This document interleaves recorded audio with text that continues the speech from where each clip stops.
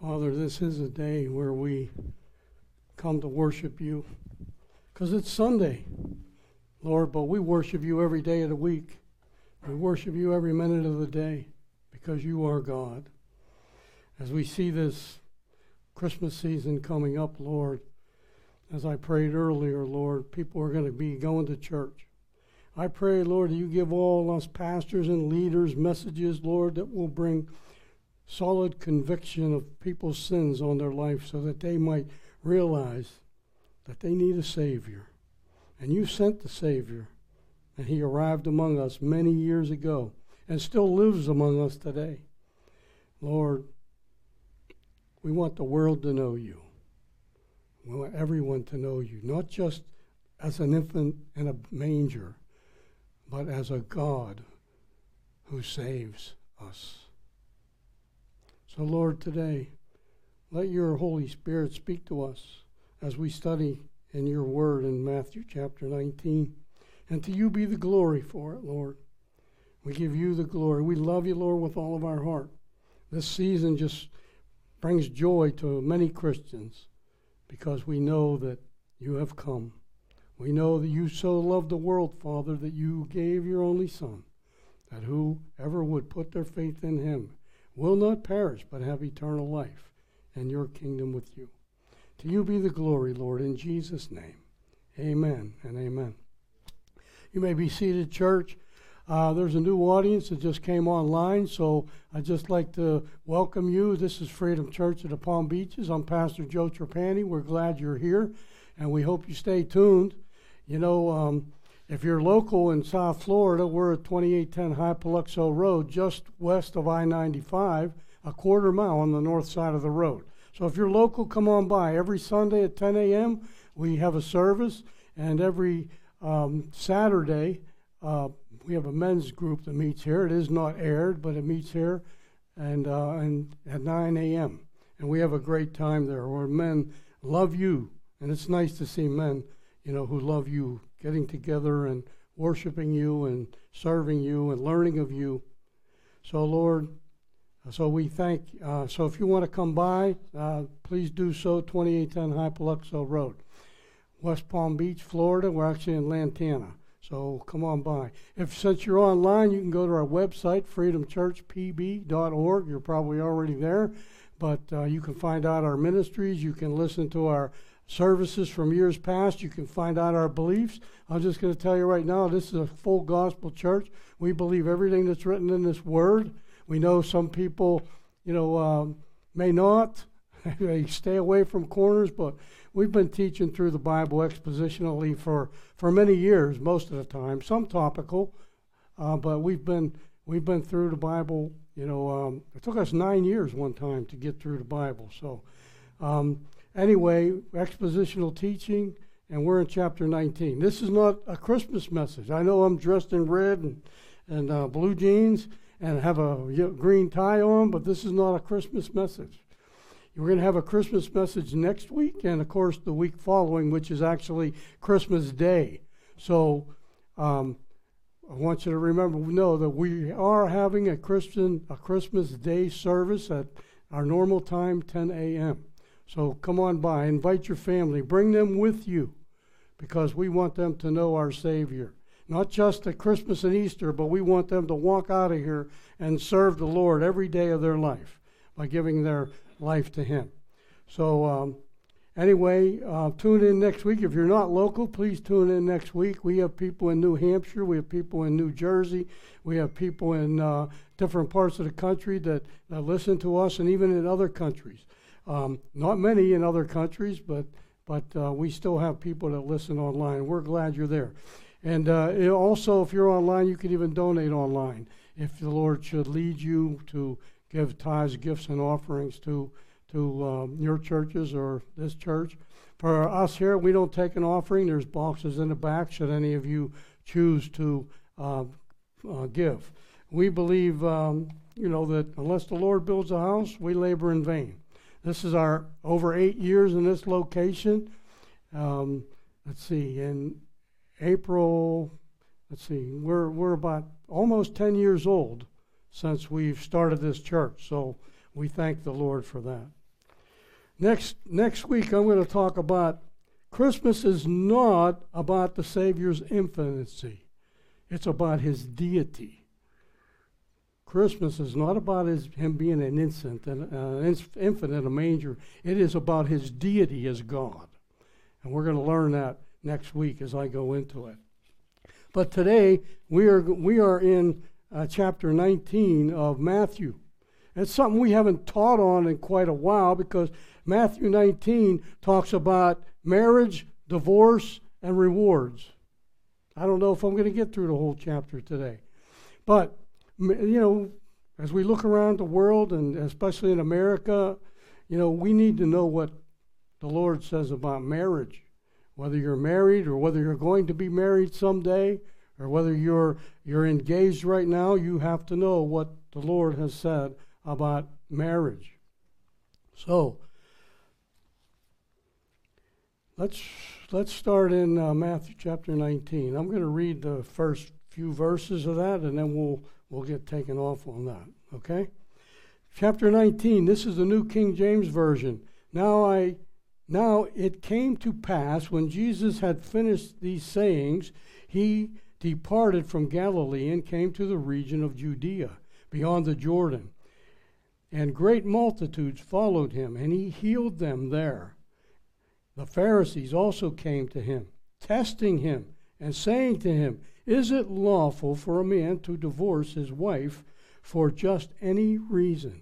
And he answered and said to them, "Have you not read that he who made them at the beginning made them male and female, and said, 'For this reason a man shall leave his father and his mother and be joined to his wife, and the two shall become one flesh.' So then, they are no longer two, but one flesh. Therefore, what God has joined together, let no man separate." They said to him, "Why then did Moses command to give a certificate of divorce and put her away?" He said to them, "Moses, because of your hardness of your hearts, permitted you to divorce your wives. But from the beginning it was not so. And I say to you, whoever divorces his wife, except for sexual immorality, and marries another, commits adultery. And whoever marries her who is divorced commits adultery." His disciples said to him, "If such is the case of a man with his wife, it is better not to marry." And he said to them, "All cannot accept this saying, but only those to whom it has been given. For there are eunuchs who were born thus from their mother's womb, and there are eunuchs who were made eunuchs by men, and there are eunuchs who have made themselves eunuchs for the kingdom of heaven's sake. He who is able to accept this, let him accept it." That's the first part of this chapter. I know it has nothing to do with Christmas, but that's okay. It's the Word of God, and God sends forth His Word to accomplish what it is. Believe me, I tried to get away from this message this week. I don't know why God kept putting it in my spirit, okay? Because I don't know. A lot of us here aren't even married. Some of us are our spouses have passed. Some of you are young and looking towards marriage, but it has to be preached. As I said, we preach the whole gospel of God here. Next week we'll get into Christmas, a Christmas message. So the first three verses, let me read them again. Now it came to pass that Jesus had finished these sayings. He departed from Galilee and came to a region of Judea beyond Jordan. That's Perea, the area of Perea, which was under the jurisdiction of Herod Antipas. Okay? And great multitudes followed him, and he healed them. And the Pharisees came. The multitudes are following him to be healed by him and to hear him, but the Pharisees also came to test him. Being used by Satan. Just so you know that. They're testing him, being used by Satan. That shows you how far off they are from the truth. And their Judaism. They've turned to religion rather than relationship with their God. And saying to him, is it lawful for a man to divorce his wife for just any reason? Is it lawful to just divorce your wife for any reason? The answer is no. It's clear. You know what? There's a lot of no-fault states. Florida is one of them. You can divorce your wife or your spouse because he didn't cook dinner on Thursday night. And it's okay. There's no back. You don't like your spouse anymore. You fell out of love with them. You began to hate him. You can just divorce them. You can go to the judge and say, I hate my spouse, so I want a divorce. And then they say, okay, that's not fair. That's not what the scriptures say. The scriptures are very clear, except for immorality. Sexual immorality. Deuteronomy 24 says this, and I'm going to read it for you, just the first couple verses. You know, Genesis, Exodus, Leviticus, Numbers, and Deuteronomy. And of course, you know these Pharisees were supposed to know this back and forth. But instead, they did not. It was more about themselves. And it's chapter 24. And the first couple verses, first 4 verses, I'll read them to you. This is the law. This is the Mosaic law. The first 5 books of the Bible, Genesis, Exodus, Leviticus, Numbers, and Deuteronomy. So, boy, these pages are thin. Okay. If anyone is found slain, it's 24. When a man takes a wife and marries her, and it happens that she finds no favor in his eyes because he has found some uncleanness in her, and he writes her a certificate of divorce, puts it in her hand, and sends her out of the house. Then when she has departed from the house, she goes and becomes another man's wife.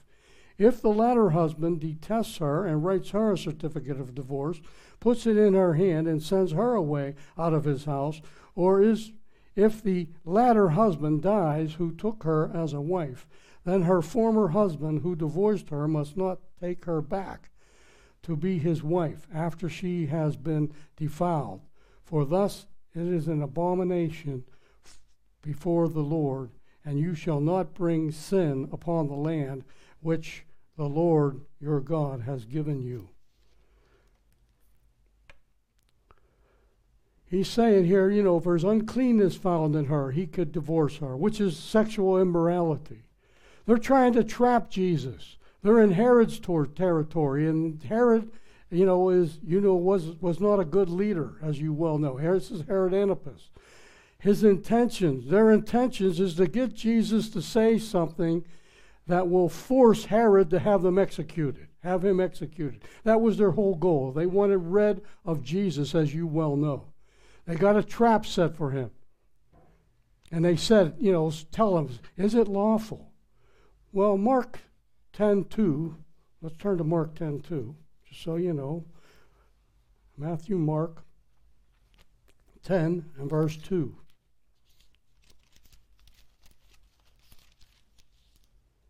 The Pharisees came asking him, is it lawful for a man to divorce his wife, testing him? And he answered and said to them, what did Moses say? Then they said, Moses permitted a man to write a certificate of divorce and to dismiss her. And Jesus answered and said to them, because of the hardness of your heart, he wrote you this precept. From the beginning of the creation, God made them male and female. For this reason, a man shall leave his father and mother and be joined to his wife, and the two shall become one flesh. So then, they are no longer two, but one. Therefore, what God has joined together, let no man separate.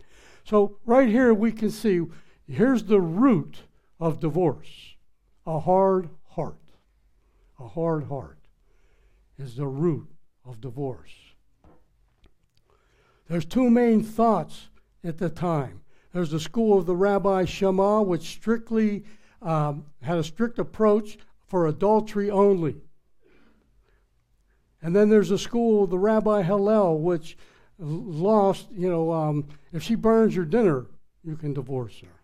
So these thoughts are directly opposite of one another. But the scriptures say in Deuteronomy 24 that unless some uncleanness is found in her, he may write her a certificate of divorce. Hillel says uncleanness is almost anything. If she got sick, it's not for better or for worse, or richer or poorer. If she's poor, I'm going to divorce her. She's not rich, I'm going to divorce her. Anything. She got too ugly. She gained too much weight. Anything like that, he could divorce her. Women had very little rights in these days, as you well know. This is a loaded question, and they want to get rid of Jesus in a terrible way. They want rid of him badly. So Jesus goes back and answers this question from the Word of God immediately. He answered it and said to them, in verse 4 through 6, have you not read that he who made them at the beginning made them male and female? And he said, for this reason a man shall leave his father and his mother and be joined to his wife, and the two shall become one flesh. So they are no longer two, but one. Therefore what God has joined together, let no man separate. That means no devil. That means no mother. That means no father. That means no neighbor. That means nobody. They're one flesh. When you become one flesh, in order to have a divorce, you're actually tearing your flesh apart. I have a study I could teach, which I'm not going to, but 25 consequences of divorce. If you read them over, you should say, hey, there's no way I'm going to do that. Jesus is saying a male and a female. We're talking about, even today, you talk about marriages of the same sex. I'm sorry, it doesn't line up with the Word of God. That doesn't mean I hate them or you hate them. It means they're sinful. They're sinning. We love them. We don't love their sin. It's, somebody said, and you probably heard it, God created Adam and Eve, not Adam and Steve. That's just the way it is. You know what? You don't like it? Not too bad. God said it. You don't attack me. You attack the Word of God, and you're attacking Jesus and trying to put him to the test. You're saying, hey, Jesus, can I marry my buddy over here? Can I marry my girlfriend over here? The two women? The answer is no. The answer is no. Does God love you? Absolutely. Absolutely. He came, he sent his son to die for you. Absolutely. He loves you with all of his heart. It can't be denied. And we people, we should love these people that believe that.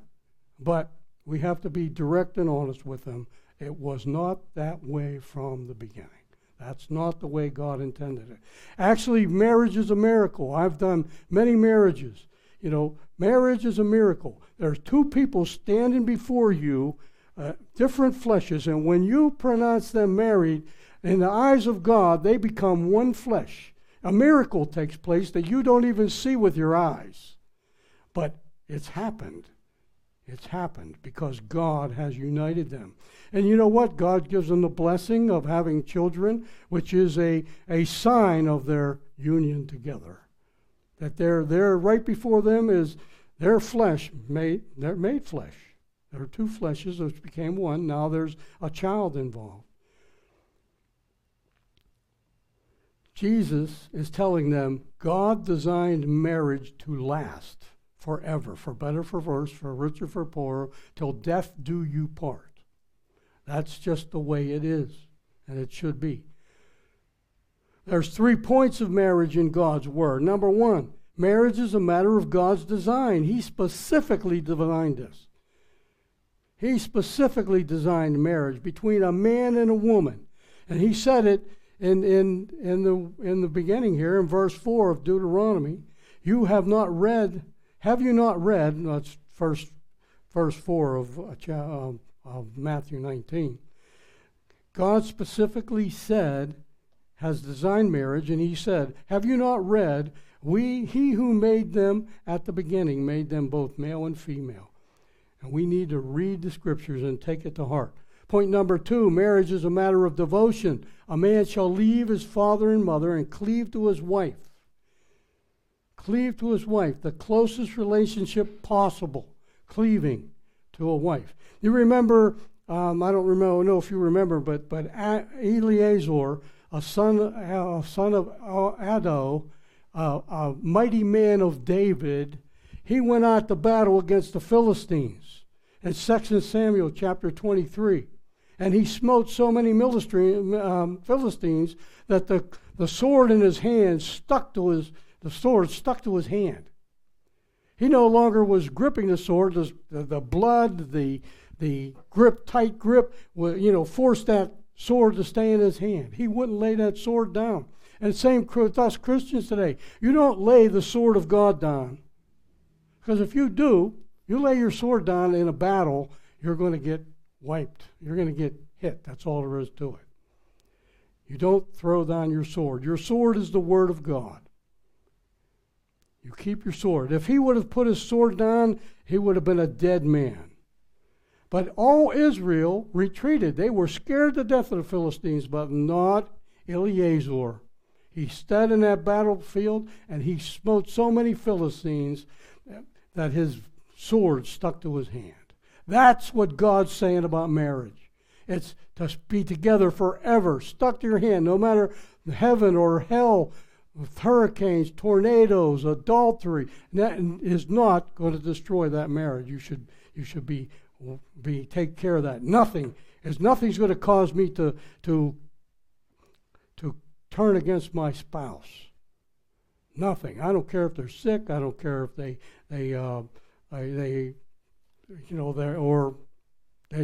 don't cook well. Who cares?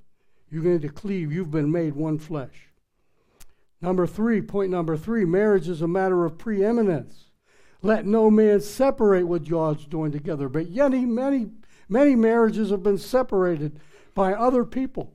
I've had people in counseling offices with me where the parents tried to break the couple up that was trying to fight for their marriage. That's insane. That's insane. I had to put them in their place. Let no man separate what God's joined together. That's why coveting your neighbor's wife is wrong.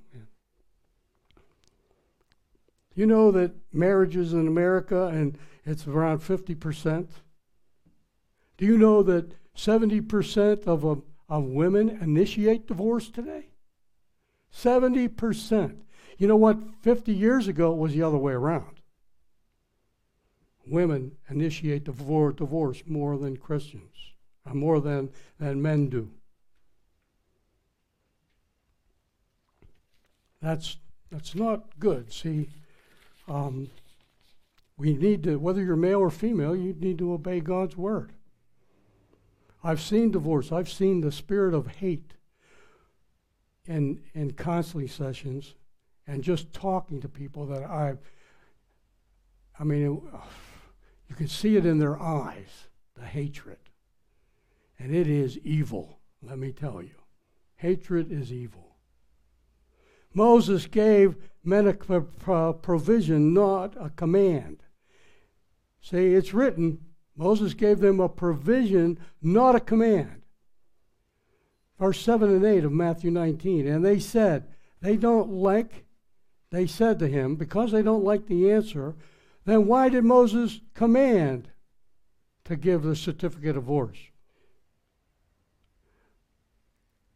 Point number 1, Moses did not command them. He gave them a way out. And Jesus is telling us now here, it's because of the hardness of their heart. Their heart is not is hard. It's not pliable. You've read it in Ezekiel, and I'm going to read some passages in Ezekiel chapter 11. Chapter 11 and verse 19.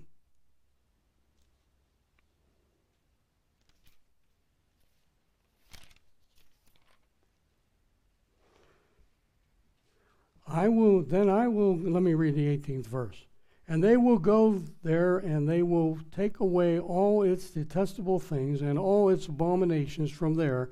Then I will give them one heart, I will put a new spirit within them and take the stony heart out of their flesh and give them a heart of flesh.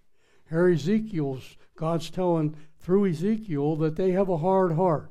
In the 36th chapter of Ezekiel. And verse 26. 36:26.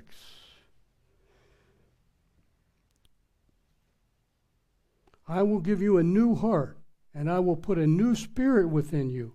I will take your heart of stone out of your flesh and give you a heart of flesh. Then I will put my spirit within you and cause you to walk in my statutes, and you will keep my judgments and do them. It's a hard heart. Even 2 Corinthians chapter 3, verse 3 talks about it. Divorce is because of a hard heart. So if you know anybody that is headed that way, try to talk them out of it, according to the Word of God. Jesus setting a new standard for men to obey concerning divorce in verse 9. And I say to you, whoever divorces his wife except for sexual immorality and marries another commits adultery. And whoever marries her who is divorced commits adultery. Boy, there's a lot of that going around, isn't there today? In other words, even if a woman or a man separate for a time, they are to remain unmarried. They are to remain out of a relationship. Being separated is not authentication to commit adultery against your wife or against your spouse. Jesus only acknowledges divorce on the grounds of adultery. Now there are other ways, and I'm going to talk it to them. Here's 1 Corinthians chapter 7, verse 15. And if the unbelieving depart, let him depart, or brother and sister is not under bondage in such case, but God has called them to peace. They're separated, but they need to stay away from a relationship with anybody. There's also concerning, Jesus is talking about divorce. There's also the consideration of abandonment. Here's one in 1 Corinthians 7 also. If the unbelieving one separates, let him be separated. A brother or a sister is not in bondage in such cases, but God has called them to peace.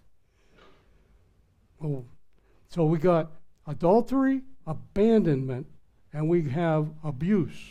What about abuse? It's cruelty, ill treatment, etc. And it can be sexually, it can be physically, it can be mentally, it can even be spiritually. The scriptures tell us in Proverbs that a good man takes care of his beast, his animal. So a good man or woman will take care of their spouse. You can see Jesus is saying, the Word of God is saying animals, but if a good man loves his animals, he's supposed to love his wife in that way. Matthew 19, verse 10. His disciples said to him, if such is the case of a man with his wife, it is better not to marry. They're advocating celibacy here, and Jesus speaks on it. There's two truths about celibacy. It's a gift from God. We know a couple in the scripture. Mother Teresa was celibate, and it was a gift from God for her. The Apostle Paul was celibate. We had a lot of eunuchs in the Bibles. It is not for everyone. It's not for me. I'm already married. Here's what Jesus says about the eunuchs now. For there are eunuchs which were born thus from their mother's womb. There are eunuchs who were made eunuchs by men. And there were eunuchs who made themselves eunuchs for the kingdom of God's sake. Jesus is telling us three different cases of celibacy. Eunuchs born from the womb that way. They have a congenital defect. In other words, there's eunuchs which were made eunuchs by men. Did you know Shadrach, Meshach, Abednego, and Daniel were eunuchs?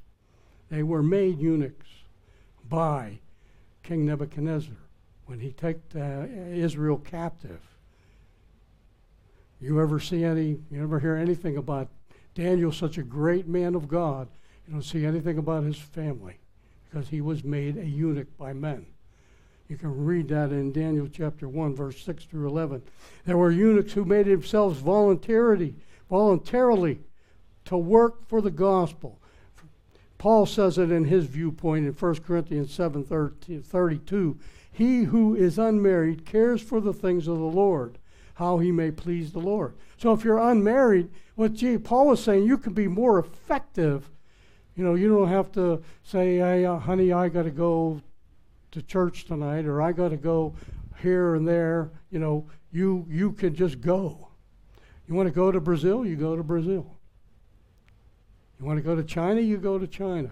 But if you're married, it can hold you back. It can even speed you up in some cases, especially when your wife and you are on the same plane and the kids are grown. He who is able to accept it, let him accept it. Do what's best for you. Our verse here at Freedom Church. For freedom you were set free. You've been set free. And then the 13th verse, you've been called to freedom, brethren, but do not use your freedom as an opportunity for the flesh. Yes, Christians are free, but you can't use your opportunity for the flesh. Paul said it this way in Romans. He says, what should I say then? Should I continue in sin that grace may abound? God forbid, may it never be. In other words, you don't abuse God's grace. I think I passed something up here. Yeah.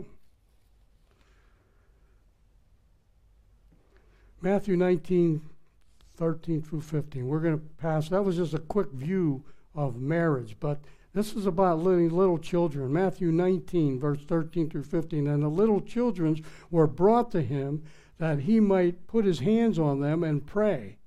But the disciples rebuked them. But Jesus said, let the little children come to me, and do not forbid them, for of such is the kingdom of heaven. And he laid his hands upon them and departed from there. You know what? History tells us, and this is really shocking if you ask me, history tells us that Jesus is the only religious leader that had time for children. There's nothing about Muhammad or Allah or Buddha that says anything about children. He's the only religious leader. And we know that, Jesus told us, let the little kids come to me, for of such is the kingdom of heaven. Of such is the kingdom of heaven. Mark says his disciples rebuked also the parents of the kids. That's how the disciples needed to learn, and we need to learn too.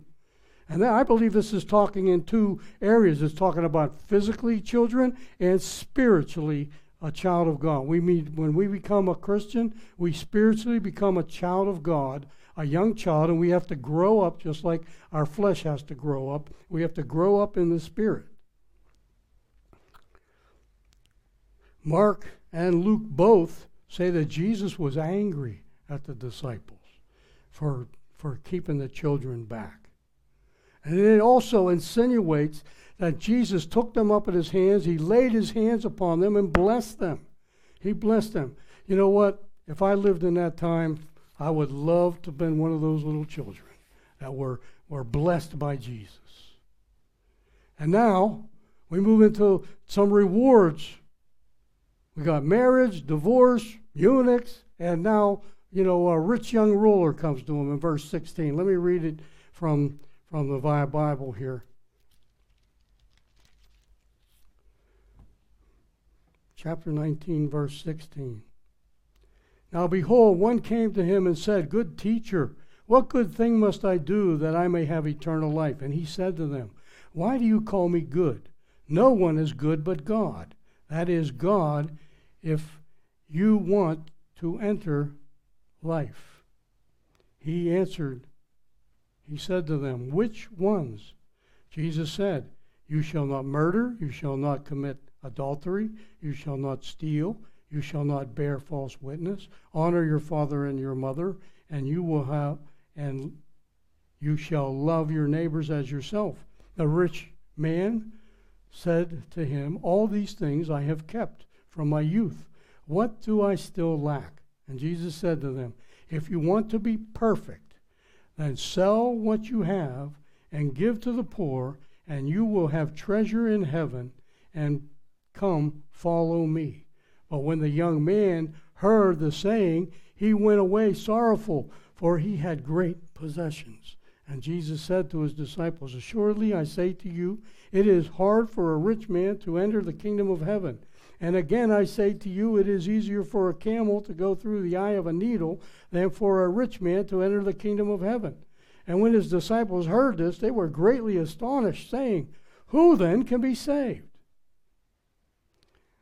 But Jesus looked at them and said to them, with men it is impossible, but with God all things are possible. Here's this rich young ruler. We've heard about him as we read the scriptures all the time. He's young, he's wealthy, he's moral, obviously. He's obviously religious. You know, it says he was a ruler. He obviously had some power. He had some power in the society. And also he's very courageous. He went up to Jesus against the Pharisees who were there trying to trap Jesus. But notice, he's rich, he's young, he's moral, he's religious, he's courageous, he even has power, but he's empty. Why is he empty? He's empty. Which is why he came to Jesus. He felt there was something wrong. Did you notice that all of his traits are horizontal towards men? He has nothing really pointing upward to God. And Jesus is correcting him right here. See, the problem is this young man has an eye problem, just like Satan had an eye problem. Of course, not as bad. He says, what good things must I do that I may have eternal life? He's earmarked by religion. Earmarked by religion. I can do it myself. That's what religion says. He's missing the relationship. Religion's horizontal. Relationship is missing. People say they know Jesus. They know Jesus. No, they know the horizontal plane. They're good people, according to God. None of us are good people according to God. We're visualizing ourselves against God, then nobody's good. But if we compare ourselves to somebody else, yes, we may be pretty good. This is what this guy is doing. He forgot to compare himself to God. He's not holy. He can't be holy. You know, life, eternal life, is on his terms. I can do it myself. Just like Frank Sinatra said, I done it my way. I did it my way. I'll tell you what, if Frank Sinatra did it his way to the end of his life, he's in big trouble right now. Life is not on our terms, it's on God's terms. And it's by grace, through faith you're saved, not of yourselves. It's a gift of God, not of a result of works that any man should boast. It's abiding in Christ. John wrote it in John chapter 15, that Jesus said, abide in me and I in you. The branch cannot bear fruit on its own. You have to be engrafted into the vine. And the only way you do that is by abiding in Jesus, receiving him as your Savior. Life is on God's terms. There's none righteous, no, not one. All have sinned and fall short of the glory of God. The wages of sin is death, but the gift of God is eternal life through Jesus Christ our Lord.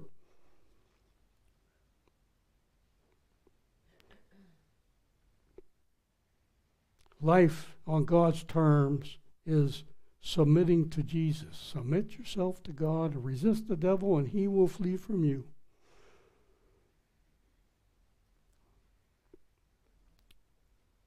a life is on God's terms, is receiving Christ as your Savior. You know it. It's important. Especially this time of year, people should be looking towards God more often. The Word of God says He was in the world, and the world was made by Him, and the world did not know Him. He came to the earth. This man obviously didn't know who Jesus was at this point. And Jesus is going to tell him. Now, in this verse, He did tell him, and I'll point that out as we go. He was in the world, and the world was made by Him, and the world did not know Him. He came to His own. That's His own people, the Jews, and His Jews didn't know Him. But as many as did receive Him, He gave you the right to become a child of God. You have to receive Him. This young man had not received Christ at this point. He's religious, and that's all. There's a lot of religious people in the world today that are headed straight to hell because they do not have the vertical relationship with their Father in heaven. It can only come through Jesus Christ and through Him alone. They didn't receive Him. You know, life is on God's terms, and it's called being obedient. God doesn't want your sacrifices of bulls and goats. He wants your obedience, because it's better than sacrifice. Obedience is better than sacrifice. This young man has been obedient, but he's still missing something inside. He's empty because he has no vertical relationship with God. To be saved, or to be have a relationship with God, you have to surrender.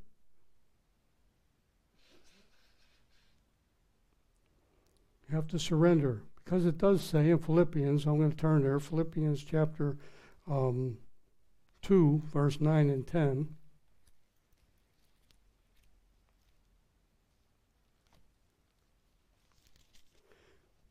Therefore, God, having highly exalted Him and giving Him a name which is above every name, that at the name of Jesus every knee would bow, of those in heaven and those in earth and those under the earth, and that every knee shall confess that Jesus Christ is Lord, to the glory of God the Father. Listen, you have to surrender. Every knee's going to bow anyhow someday before God. It's commanded. You can even bow because you've received Him and know Him as your King and your Savior and your Lord and your God, or you can bow before Him by force, admit He's God, but still you don't have a relationship, and you're headed to a place prepared for the devil and his angels, and not God. Some of those things probably a little hard to swallow for people that never heard it before, but here's what Philippians says in the prior verses than what I just read. He said, "Let this mind be in you that it was also in Christ Jesus, who being in the form of God, did not think it to be robbery to be equal with God, but made Himself of no reputation, took upon Him the form of a servant, and was made in the likeness of men, and being found in the fashion of a man, He humbled Himself and became obedient to death, even death on the cross."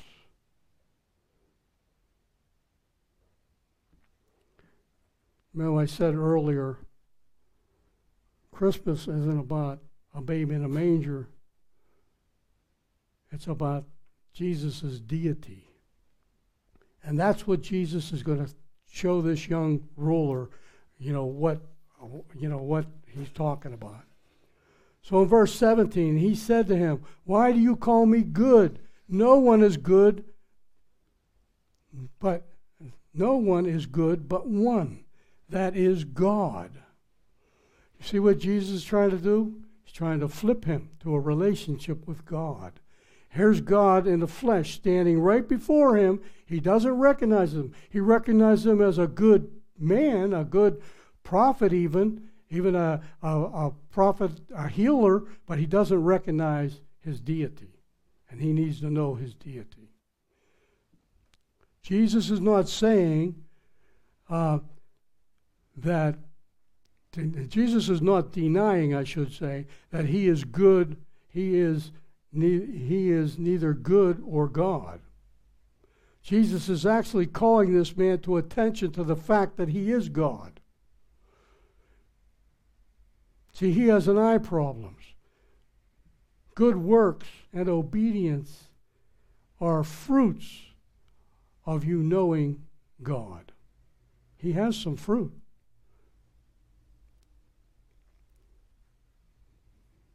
But if you want to enter into life, keep the commandments. Jesus is not saying you can be saved by the law. He's not saying that here. It sounds like it, but he's not. Jesus is setting him up to show him his need for God and no more eye problem. Besides that, Jesus is talking about the 10 commandments, and since there's 603 more commandments, he better be obedient to them also. Here's what his question was in verse 16. What good thing must I do that I may have eternal life? He's saying, which ones? Which ones? So Jesus answers in verse 18 and 19. He said to him, which ones?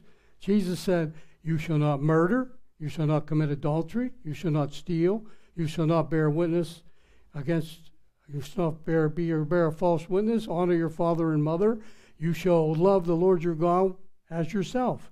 Notice, those are all horizontal relationships, aren't they? The first 5 commandments are about God. You shall have no other gods before me.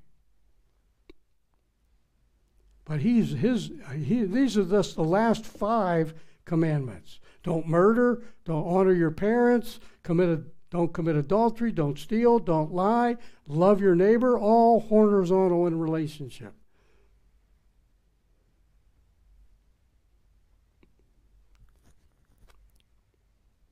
So Jesus is saying, why do you call me good? Well, he's trying to point to him and tell him who he is. But the kid, I don't know at this point if he's got it at this point. Verse 20, the young man said, all these things I have kept from my youth. What do I still lack? See, he's empty. He's lacking. He knows he's empty. Religion will keep you empty. Relationship with God will fill you up to the brim. And you got to have the love man, but you got to have the love God. Not with just words that come out of your mouth, but with actions, obedience. As I say all the time, Billy Graham said, come just as you are, but you better not leave as you were, because you should be changed when you walk out that door.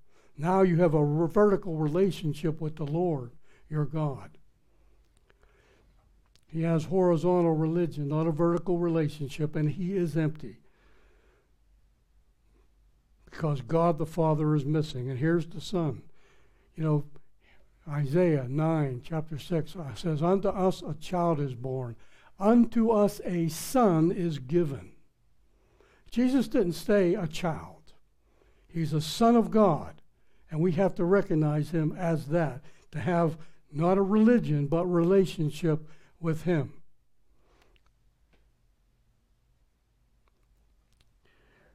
And you know what goofs up God's relationship is with what men use to, what can I say? What's used is to break up relationship with men and God is actually religion, but it's, as far as I'm concerned, it's denominations. Each denomination fights with the other denomination over things that aren't really true. But when you get right down to every Christian denomination actually believes that Christ came, he died, he's buried, and he is risen. But we fight over different things. In some churches, you fight over what color to paint the walls. So, what should we give out coffee free or should we sell it? This group wants that and that group wants this, and they get upset at each other and they split. So now they still have a relationship with God, hopefully, because they established that by receiving Christ, but maybe they don't. But religion, denominations mess everything all up. You ever heard people, well, you say, well, I'm Protestant. They say, well, I'm Catholic. Well, I'm Presbyterian. You know, I'm this, I'm that. I'm Lutheran. I'm Methodist. You know what? Bottom line, or Christian religions, we believe that Christ came, died, buried, and is risen. 1 Corinthians 15, verse 3. Jesus points out why he's empty in verse 21 and 22. And he says to him, if you want to be perfect, that means whole and complete, not empty, go and sell what you have and give to the poor, and you will have treasure in heaven, and come follow me. But when the young man heard this, he's saying, he went away sorrowful, for he had great possessions. Listen, Jesus isn't saying if you want to be spirituality and have a relationship with me, that you have to sell everything you have. He's not saying that. You got to be willing to do it. Come follow Jesus. Put him number one. Jesus isn't saying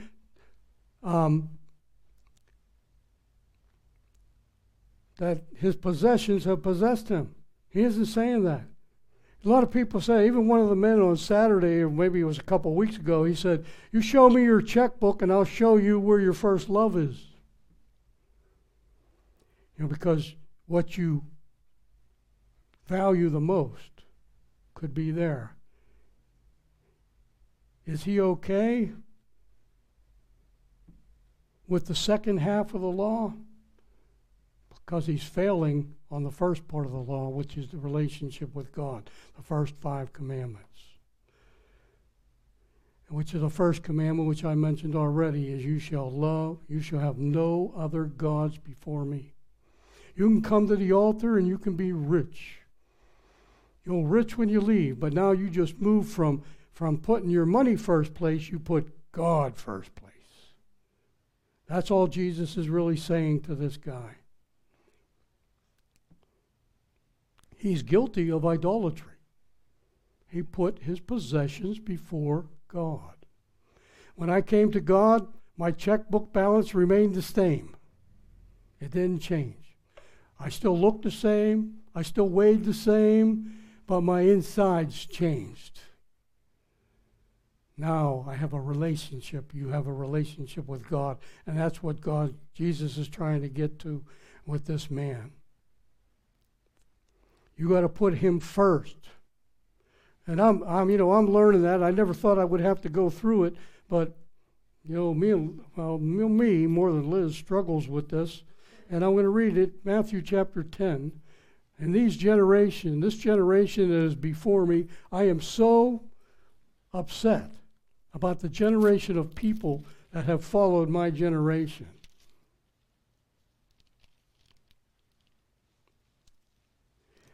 Matthew 10, verse 35.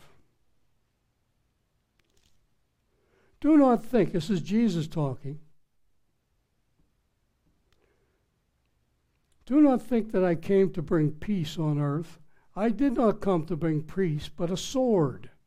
For I have come to set a man against his father, a daughter against her mother, and a daughter-in-law against her mother-in-law.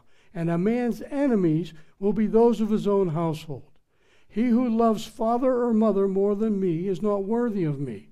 He who loves son and daughter more than me is not worthy of me. He who does not take up his cross and follow me is not worthy of me. He who finds his life will lose it, and he who loses his life for my sake will save it. All Jesus is saying is, put me first. Put me first. This young man had not done that. He has not done that. Listen, you put God first. Today, move from Jesus taking the last place in your heart and put him the first place in your heart. That's what Jesus is saying. Why do you call me good? Nobody's good but God. He answered his own question there. Young man, why do you call me good? There's nobody good but God. In other words, good, Jesus is God. Very simple. But you know what? By coming to the altar and receiving Christ as your Savior, does not mean you have to go sell your house. It doesn't mean you have to give up all your possessions. It means you have to move them from top priority to bottom priority. And that's it. And then you have that relationship with the living God. No longer are you in a religious church. No longer are you religious. The Pharisees and scribes were religious, and they wanted rid of Jesus. No longer is it that. It is now a relationship you would have with God. You have a horizontal relationship with men and with your neighbors and with your friends and with your family, but they come under God. And then you have a relationship with God that lasts forever. And then Jesus said, it's hard for a rich man to enter the kingdom of heaven. And he says it's easier for a camel to go through an eye of a needle. I don't care if it's that needle gate in Jerusalem or really an eye of a needle. All things are possible with God. That's what he says. How many things are possible with God? Well, let me hear it. All things. So you know what? We pray over people that are sick. We pray over people that are blind. We pray over people that have diseases. But all things are possible with God. So let's keep praying and keep on believing by putting Christ in first place. If any of you haven't put Christ there, whether you're over the internet or whether you're here, you need to do it now. The world's getting tough out there. The Lord's standing at the door. I'm sure of it. I think he's standing there by that white sail saying, Father, can I go get my bride yet? Just like you, if you're getting married, can I go get my bride? That's the way I felt when, I think I told Liz this, but when Liz and I were married, when people lined up to congratulate you coming out, I couldn't even speak. I tried to get words out of my mouth, but my heart was just full. And I couldn't speak. And people said to me, don't worry, Joe, I know what you're saying. That's the way we should have for being Jesus coming back. Come back, Lord. My heart's just saturated and hungry for him to come back. And don't lose that thought, because he's right at the door. Behold, I stand at the door and knock. If any man open the door, I will come into him, I will sup with him, and he with me. And if you're supping with Jesus, you have a relationship with him. All you got to do is ask him into your heart. You're a sinner. There's no one good but God. All sin and fall short of the glory of God. Tell God, confess your sins. Don't be sorrowful. Godly sorrow leads to repentance unto salvation. So you have to be sorrow to repentance, which means you're going to turn around, go the other direction. And then it leads to salvation. That means you're going to heaven, and we'll see you there. So let's pray. Father God, today I pray that people's hearts were opened up, especially to the last part of this message, Lord. We weren't going to skip a bunch of scriptures just to get to this part, Lord, but we had to so that we would grow in the grace and in the knowledge of Jesus. So, Lord, today, if there's anybody out there that in the audience or over the internet that needs Christ, Lord, speak to them and let them know that it's you, and may they invite you into their heart and have a relationship with you on a vertical plane, and also the relationship horizontal with men. And to you be the glory. In Jesus' name, amen and amen. God bless you, everybody. Next week, Christmas message. We will have church on Christmas. I love you all. God bless.